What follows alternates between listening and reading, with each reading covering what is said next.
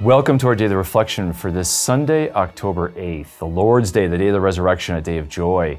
And one of the questions that came to me yesterday was the Feast of Our Lady of the Rosary, and someone said, well, how do we pray the Rosary in the car? Well, one of the things I recommend is our Amen app. You can listen to the Rosary, and that'll help guide your prayer meditation. And a lot of people have found the Amen app, which the Augustine Institute produces for free. Just go Amen Catholic, look that up in your app search, and you'll find it and download it absolutely for free. Always will be free, all of it is free. And what you'll find is some different ways to listen to prayers and pray on your car commute, and it'll help you pray that rosary. So just wanted to give that shout out to the Amen app, and I think it's a great thing for you to use. You can also listen to the readings of the day on the Amen app, and so I highly recommend that with a professional voice. I love listening to the daily scriptures from that professional voice each day. Well, the readings today are beautiful, and they really are interwoven, as always, especially on a Sunday. And in Isaiah chapter 5, we get this great poem, literally. Isaiah says, "Let me sing for my beloved a love song." And he sings about a vineyard, that his beloved owned a vineyard on a very fertile hill. And of course, Jewish tradition always interpreted this, and I think correctly, that the vineyard is the temple. And the fertile hill is Mount Zion on God's mountain. And the owner of the vineyard is God. And his planting, his vine, is Israel. And of course, we see this with Psalm 80, that the vine of the Lord is Israel, and God's planting that on a hill.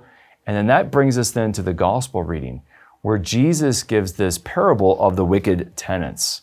And the parable of the wicked tenants, if you're a Jew and you know that the temple was represented in Isaiah, from Isaiah's day on, as a vineyard, now you can understand what that vineyard represents in Jesus' parable much better. In fact, Herod the Great, when he rebuilt the temple, he adorned the outer sanctuary of the main sanctuary building of the temple complex with grapevines and clusters of grapes in gold plating on the wall of the outer sanctuary of the temple, of that sanctuary building. In fact, Josephus describes that when the sun shone on that gold, it was almost blinding. And so when Jesus talks about a vineyard, he's talking about the temple. And later on in John 15, on his last night, he'll talk about, I am the true vine. In other words, Jesus is saying, I am the true temple, right? So wow, that helps us recalibrate what this really means and the depth of meaning being evoked by Jesus's metaphor or parable of a vineyard. And of course, in Isaiah, the problem with the vineyard is the fruit's bad. And that represents how Israel is being unrighteous and wicked. And so you have what Isaiah actually calls in the Hebrew stinking grapes, rotten grapes, bad fruit. Now, in Jesus' story, it's not that the fruit is bad, it's that the tenants the owner of the vineyard has lent out his vineyard to these tenants. The tenants are wicked, and they're keeping the fruit for themselves. And of course, as Jesus talks about it, the owner sends servants, but to get his share of the vineyard and of the fruit, and they beat some of these servants and torture them and mistreat them, and then even kill them. And then the owner says, well, I'll send my son. They'll respect my son, even if they don't respect my servants. And so he sends his own son to get a share of the vineyard, of the fruit of the vineyard that he owns. And when they see the son, they say, come, let us kill him, so that we can seize and acquire the inheritance for ourselves. And of course, Jesus is the owner's son. And this is a parable speaking about what will happen to Jesus, that the wicked tenants, the priests and the scribes and the Pharisees will seek to kill Jesus so that they can seize the temple and Israel for themselves. And so that's a powerful parable. And then, of course, Jesus will quote Psalm 118 that says, the stone which the builders rejected has become the cornerstone of a new temple. And Jesus, in his resurrection, will build a new temple, which will be the church. And of course, in the church, we know that the owner of the church is God the Father. But he has tenants, and that is priests, just like in the Old Covenant. The priests and leaders, they are to be good stewards and not to and to obey the Son and the Father, the owner of the vineyard. And I think if we encounter sometimes bad tenants, wicked tenants, even amongst the clergy today, it doesn't mean that the church is bad. Remember, God is the owner. It just means that the tenants are. And God warns those tenants, especially the clergy and the leaders, that they will have a reckoning. They better bring good fruit to him, and they better not impede that. And so otherwise they will be judged in the end. And that's the warning at the end of the parable. So much depth to this idea of the vineyard. The vineyard is the temple in the Old Testament, and it's the church in the New Covenant. And so that, I think, opens our eyes to reflecting on the meaning of that. And what God seeks from the church is the fruit. And what is that fruit? It's righteousness, deeds of righteousness, according to Isaiah 5. So let's reflect on Isaiah 5 and this parable from Matthew 21 together to understand what Jesus is saying. He wants good fruit, and he wants those whom he has entrusted to be good tenants to be fruitful tenants of his vineyard. Well, let's reflect on that today and how he looks for the church to be fruitful in righteousness and good deeds. May the Lord bless and keep you. In the coming year, we hope to develop and release a number of new resources to help Catholics understand, live, and share their faith.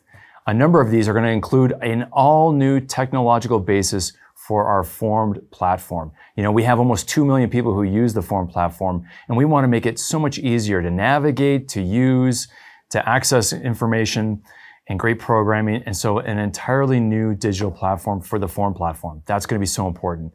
And next, we want to launch a couple new MA degrees.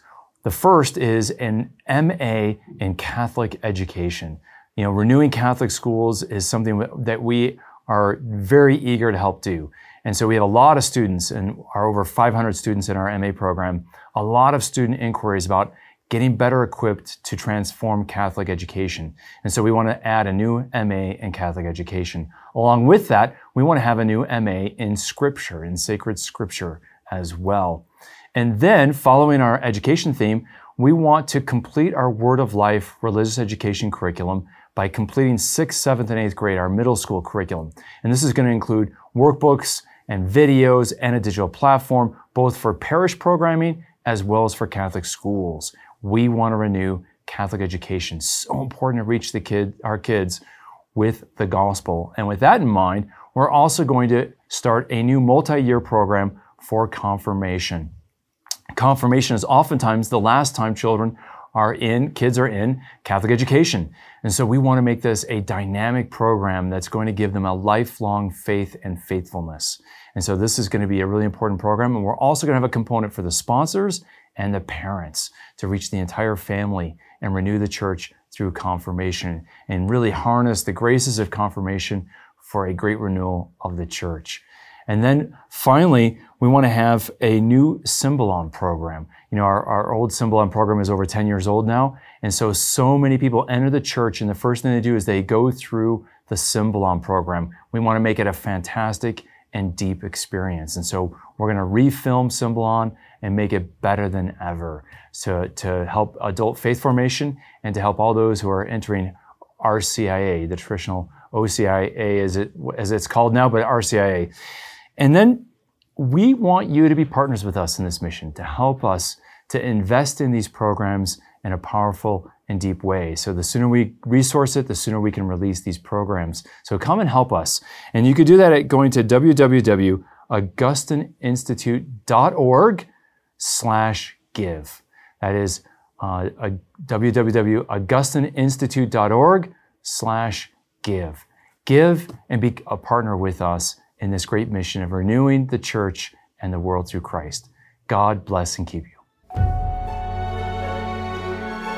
To sign up and start receiving these daily reflections in your inbox every day for free, visit formed.org/daily and enter your email. You can watch these reflections in video format by visiting formed.org. Formed is an online Catholic streaming service created by the Augustine Institute and Ignatius Press, with award-winning studies and parish programs, inspiring audio content, movies, ebooks, and family-friendly kids programming. To support the mission of the Augustine Institute, please visit missioncircle.org.